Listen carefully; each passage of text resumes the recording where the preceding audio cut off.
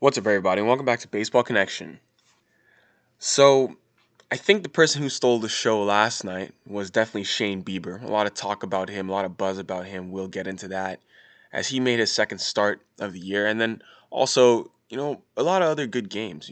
The season's in full swing, and I'm really liking how some of these broadcasts, like on Fox, they've done a great job with the sound and with the graphics and things like that, putting fake fans in the stands, and it really sounds and feels like you're watching a real game on TV. It really does, and it's great production quality. I really like it, and because I was watching the Red Sox Mets game yesterday on Fox, and that was really well done. So I just want to tip my hat to them. But getting into it, so yes, yesterday Shane Bieber pitched. He threw his second game of the year, um, and he looked untouchable, absolutely untouchable. And now he set a record for the most punch outs in 2 games. That's 27 strikeouts in his first 2 games. Well, I guess it's not the most strikeout in 2 games. It's the most strikeout in a pitcher's first 2 outings in the season. So I guess that qualifier, cherry picks it a little bit, but that ties the record with Carl Spooner of the Dodgers, who did it in 1954. But it's an American League record at least, because Nolan Ryan did 25 Ks in his first 2. But yeah, Shane Bieber just stole the show. I mean, he's the Indians' ace. I mean, people knew this before the season started. It was either going to be Clevenger or Bieber, but I think people were already leaning Bieber just because of the way he ended last year. And he's an absolute stud. I mean, this dude.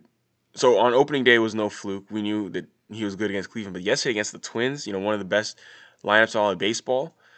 I mean, what more could you ask for? What more can you ask for? Um, it's quite exciting to watch. A 13 strikeout gem. I mean, he was throwing curveballs, 37 curveballs, 13 of them resulted in a swing and miss on opening day. Then yesterday, 34 curveballs, which produced 9 swings and misses and 6 called strikes. I mean, guys just absolutely couldn't touch him for the Twins yesterday. And he outdueled Jose Barrios. Jose Barrios was pitching for the Twins, who actually ended up pitching pretty well, but he got outdueled. I mean, Bieber, this dude, you know, 8 innings, 8 shutout innings, 13 punch outs, and Barrios was pretty good himself. 2 runs on 3 hits through 5 innings, but those 2 runs he gave up were all that Shane Bieber needed because the Indians won this game 2-0 thanks to a 2-run blast by Mr. Francisco Lindor. So that's that.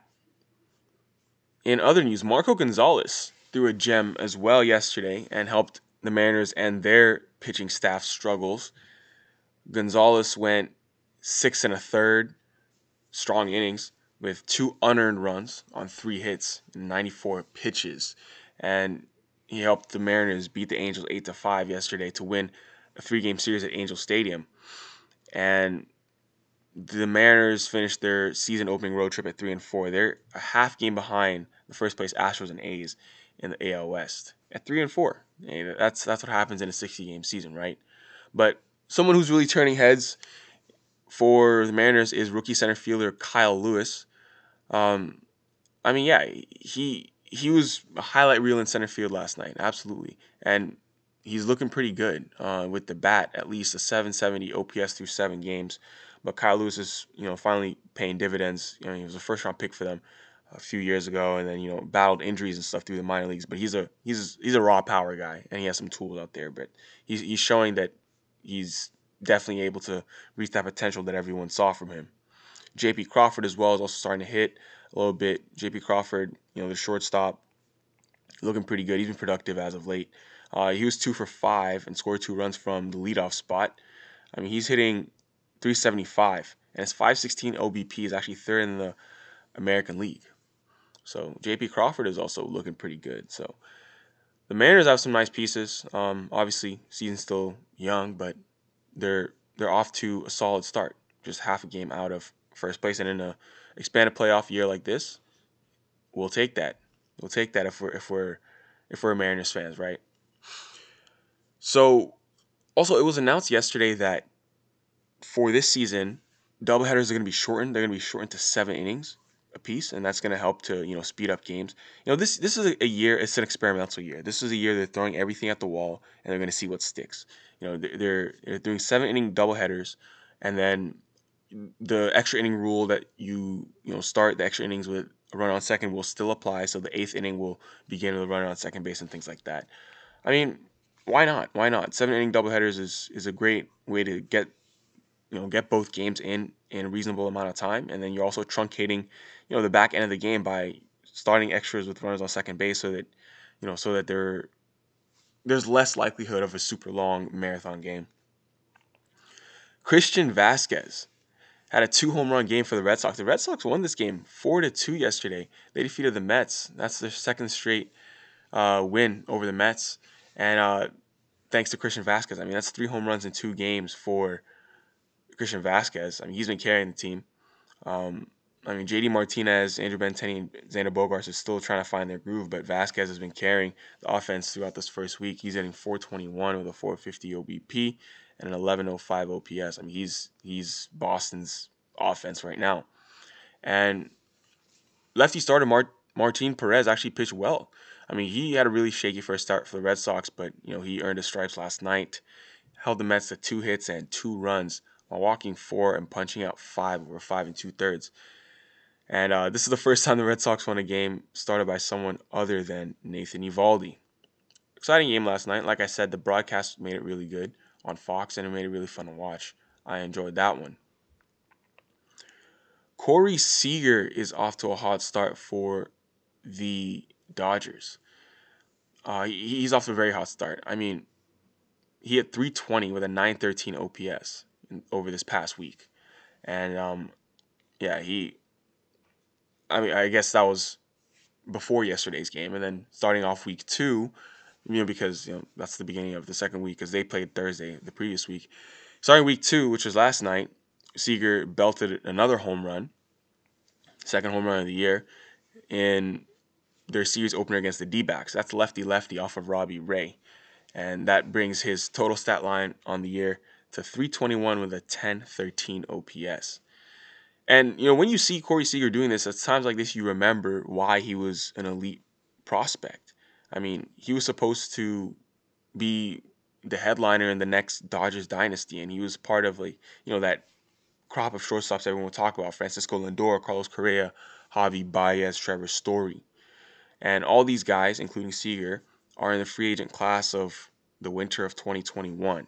And they're all going to be in their prime. Seager and Lindor are 26, Correa is 25, Baez and Story are 27. It could be the best shortstop class of all time, especially if Corey Seager continues to play like this. I mean, if he's the same shortstop he was in 2016 and 17, he was a Silver Slugger and he was in the NL MVP mix. I mean, he's gonna be paid handsomely in free agency if he can stay healthy by then. But this dude is outraking the entire league right now. He led MLB in a lot of StatCast leaderboards. Most hard hit balls in opening week. Most hard hit and sweet spot batted balls. Most barrels. I mean, he's just been hitting the ball really hard. If you look at his StatCast profile, he's 99th percentile, 100th percentile for most of that stuff. So he's absolutely mashing right now. So balls jumping off of Corey Seager's bat. Dodgers are excited. Will they keep him after 2021? I don't know. But regardless of what happens, he's earning himself a nice payday. Max Fried. Max Fried is looking good for the Atlanta Braves. 6 2/3, 1 run and 7 punch outs yesterday. A big round of applause for Mr. Max Fried as the Braves were able to notch a 2-1 win over the Rays on Thursday night in Atlanta. He's looking a little bit like an ace. I mean, he's not finding himself fronting a rotation with Mike Soroka. Those two guys are becoming a 1-2 punch. Two young players like that. I mean, Braves fans have to be absolutely excited. He's been good. Fried's allowed just 3 runs in his first 11 innings this year. Opponents have hit just 132 against him. So good looks for Mr. Max Fried, and the Braves win that game. So yeah, a lot of excitement to begin the year. The Angels have placed Mike Trout on the paternity list. His wife is expecting their first child on Monday, so congratulations, A little early congrats to the Trout family. And yeah, I mean, he's been excited for this. He was talking about this. Trout initially had some trepidation about whether he would play this year, but then he decided he would play. So now he's going to step aside and be there for his family and for the birth of his first child. I believe it's going to be a boy. Yeah, it's a baby boy. So congratulations to the Trout family. But yeah, I mean, in the meantime, they do have, they have guys to take his place. Brian Goodwin has been really good. He's been using this year to make a statement on the field.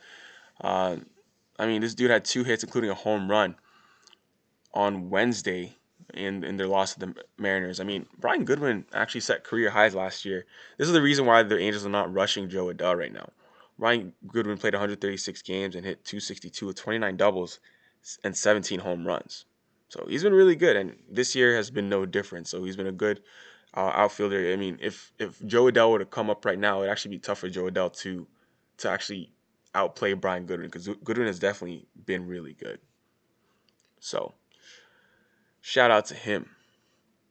But that's gonna do it for today. Those are the big hits, big topics. If you enjoyed this, please share it with someone who'd be interested, and we'll see you next time on Baseball Connection.